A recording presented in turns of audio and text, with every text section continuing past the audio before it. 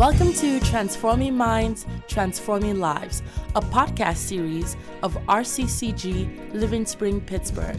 Stay tuned for our senior pastor, Boyega Esson. We share on the topic, Fight the Good Fight. 1 Timothy chapter 6, verse 11. The Bible says, "But you, O man of God," 1 Timothy 6:11, say, "Flee these things and pursue righteousness, pursue godliness, pursue faith, pursue love, pursue patience, pursue gentleness." Say, "Fight the good fight of faith." Say, "Lay hold on eternal life, to which you are also called, and have confessed the good confession in the presence of many witnesses." I will take the verse 12 again. "Fight the good fight of faith. Lay hold, seize eternal life, to which you also were called, and have confessed the good confession in the presence of many witnesses." Father, please breathe upon your word again, and let your name be exalted in Jesus' mighty name. Paul was writing to Timothy and to the church of God in this passage that we should fight the good fight of faith. We should lay hold on eternal life, because that is what God actually called us to. When we gave our life to Christ, eternal life was deposited in us. The soul of a man does not die. So God put his deposit in us, and we are going to have life eternal by the grace of God with him forevermore in Jesus' mighty name. So God called you, he called me to eternal life. Jesus Christ said, "I've come that they may have life and have it more abundantly." Say, "The thief cometh but to steal and to kill and to destroy, but I came to give life and to give life more abundantly." So we are called to inherit eternal life with Christ. As a matter of fact, you may not be aware of this, but before you gave your life to Christ, God had a plan. In other words, God orchestrated your salvation. He convicted you by His Spirit. He made you to say yes to Him. If you are truly saved, God made you to say yes to Him. He orchestrated the events around you such that you said yes to Him. And He didn't allow you to harden your heart. He just kept on working. He was patient. He was gentle. He was long-suffering with you so that you would say yes to Him.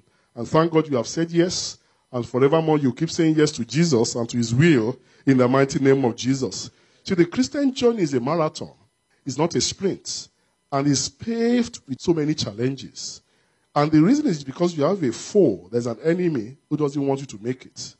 There's an enemy who doesn't want me to make it. There's a foe who is always dogging your steps. He tempts you. When you fall, he accuses you before God. When you fall, he tells you, you are no good. You can't live this life. This life is not for you. Keeps on talking to you so that he will have you in his palms. You see, it's all about control. When we talk about dominion, it's about control. The Bible says God gave man dominion to rule over the earth. And that dominion, Satan came in, crept in, and stole it from mankind. But thank God that same dominion was restored back to us in Christ Jesus. And dominion means to take charge. Dominion also means control. The Bible says whatever thing you yield your members to, that's what you serve. Whatever thing you consistently yield yourself to, that is what you serve. That becomes your master. So if you consistently yield yourself to the flesh, to the sinful practices of the flesh, that means the flesh is your master. That means sin in the flesh is your master. But if you yield yourself to God's Spirit, if you yield yourself to God's Holy Scriptures, if you yield yourself to the control of the Holy Spirit, then the Holy Spirit becomes your master. And that will lead you to righteousness. It will lead you to have eternal rewards. It will lead you to have temporary rewards. It will give you a life that is enviable, unlike where you live your life according to the flesh. The wages of sin is death, but the gift of God is eternal life through Christ Jesus. So dominion, when we give our life to Christ, God, that spirit that is in us is the spirit of dominion. God wants us to dominate and not to be dominated.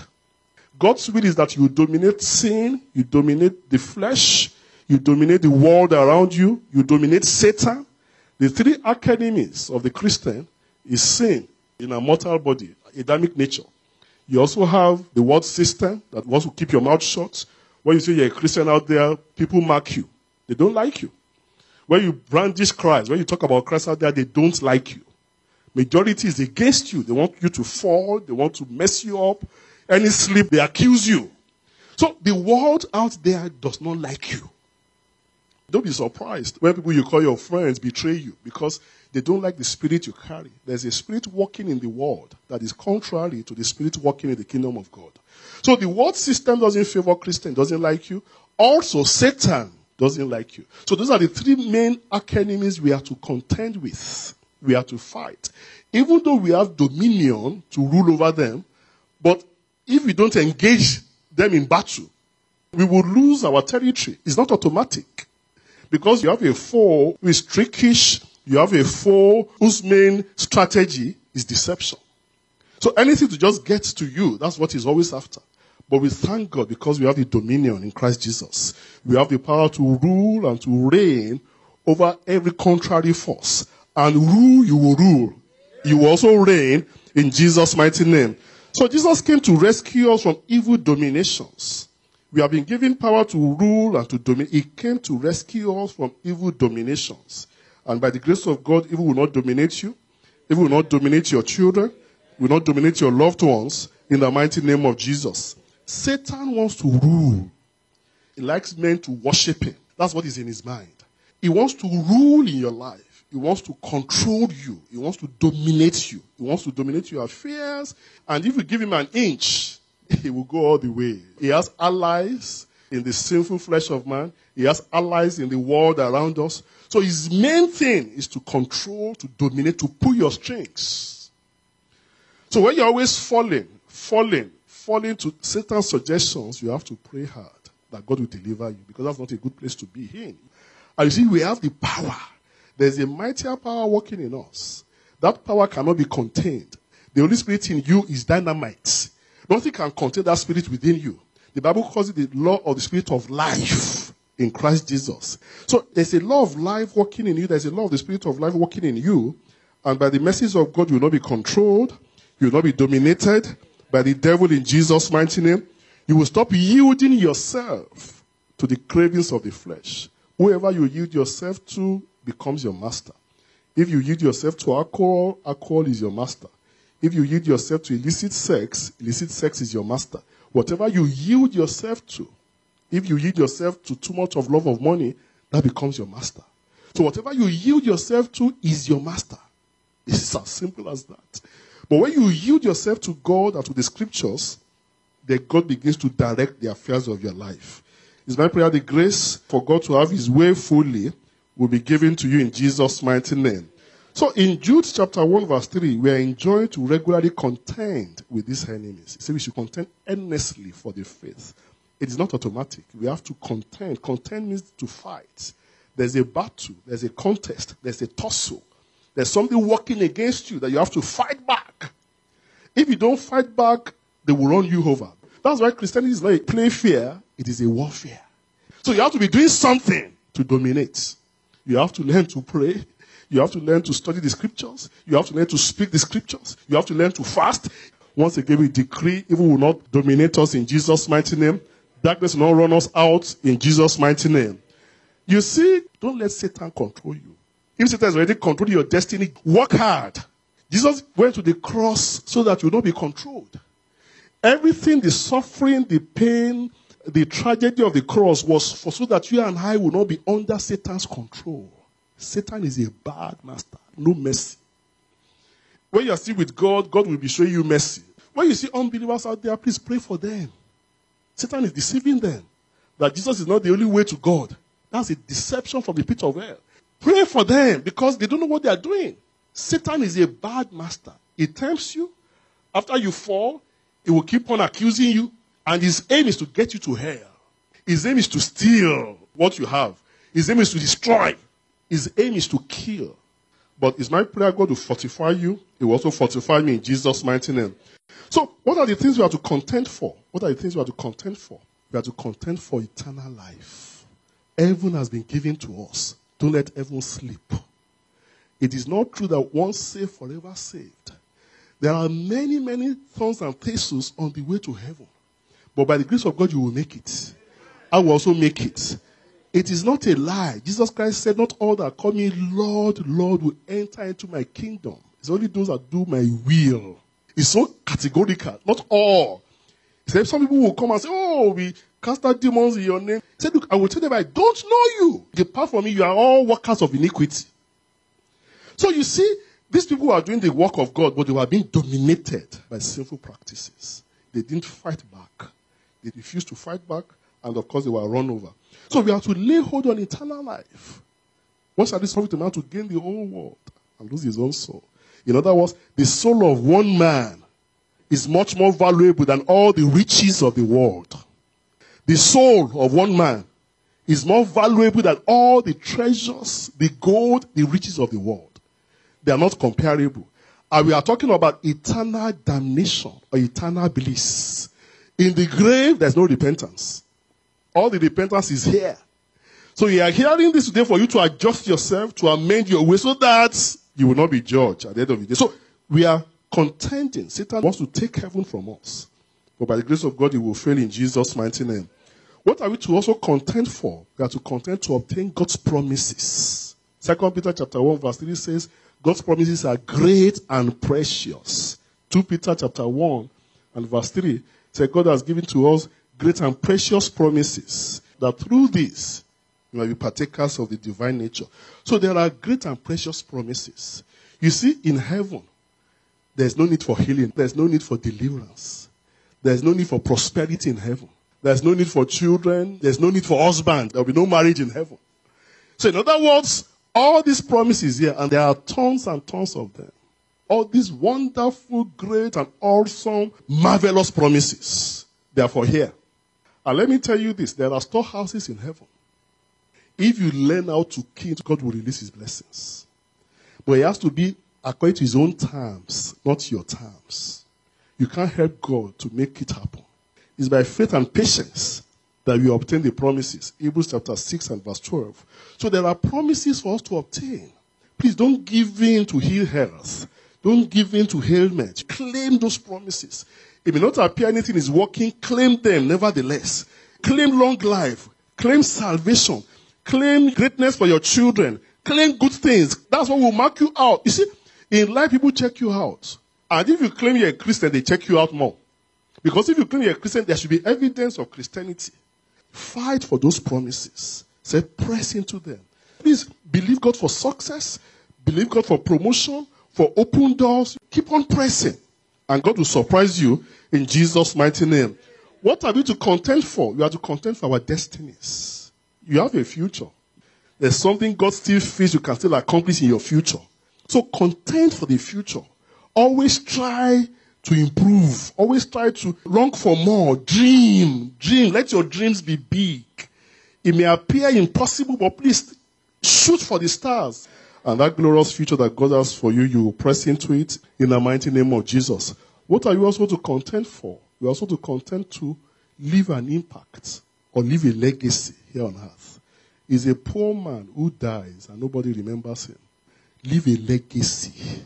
Also try to make investments in heaven. In heaven, it won't matter how much you are earning per hour. What will matter in heaven is how many people did you influence to make it to heaven. It won't matter what car you drive. It won't matter what school you went to. The only question will be, what did you do? How many people did you get into heaven?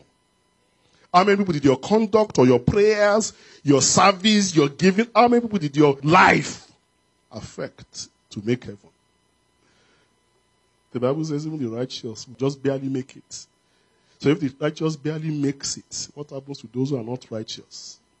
God will help us in Jesus' mighty name. So we also contend to leave an impact here, to leave a legacy, to also make investments in heaven. And you see, this fight is a good fight. It's a good fight. The good fight means it's already predetermined in your favor. A bad fight is a fight you lose. I mean, where you fight and you lose, that's a bad fight. But a good fight is a fight you fight and you come out triumphant. So God says it's a good fight you are into because it's already predetermined in your favor. In other words, the judge is your father. The defense attorney, the guy who is standing by you, the intercessor, your intercessor, is Jesus Christ himself and the Holy Spirit. The prosecutor is the devil. But now you have the judge, Supreme Court judge, who is your father. You also have a defense attorney who is standing by you, that this is my intercessor. The prosecution doesn't have a case. Just think about it. It doesn't have a case. Everything is ruled in our favor. Everything. The referee is partial. In this business, the referee is too biased towards you. So it is just up to you. Everything is just in your favor. God has done it all for you. He's done it all for me. He's done it all. So in other words, we can win always. That's what it means. Don't let people kid you. People will say, oh, life is ups and down. I used to also carry that theology too, that life is ups and down, you know. But the Bible says the path of the just shines more and more. It should be getting better for the just. He also said in 2 Corinthians chapter 2 verse 14, 2 Corinthians chapter 2 verse 14, he says, now thanks be to God who always causes us to triumph. Always. The big word there is always. He always leads us in triumph. In 1 John chapter 5 and verse 4, 1 John chapter 5 and verse 4, he says, to those who are born of God, he said they've overcome the world. I said, this is the victory that overcomes the world, even their faith. He said, for whatever is born of God overcomes, and this is the victory that has overcome the world, even your faith. In verse 5, he says, who is he who overcomes the world? But he who believes that Jesus is the Son of God. In other words, you have all the advantage, you have all the benefits, all the allies, everything you need to win. Now, to win always, what you need to do, you need to have endurance. You need to have backbone. You need to be resilient. People who give in, who quit, they don't go far with God. Quitters never win, and winners never quit. You have to learn something with God. He's a God of the long haul. If you're a short-term person, forget it. So, endurance. So therefore, do not cast away your confidence, for it has a great recompense of reward. Hebrews chapter 10 and verse 35 and 36. For it has a great recompense of reward. For you have need of endurance, that after you have done the will of God, you may receive the promise.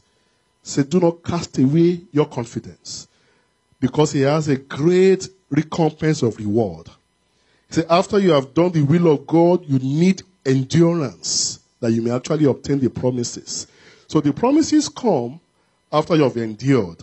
You need backbone. For you have need of endurance, so that after you have done the will of God, you may receive the promise. Verse 37 says, for yet a little while, he who is coming will come and will not tarry. Verse 38, now the just shall live by faith, but if anyone draws back, my soul shall have no pleasure in him. So God is not after people who draw back. So when you draw back, I will not be pleased. He's always onward Christian. He's always onward. We're always on the offensive, always on the onward, always on the offensive. So you need endurance. You must know that. And you also need faith. Mark 9:23 says, all things are possible. All things. He just said it. That all things are possible to them that believe. All things. All things. So if you can believe, you will see the glory of God.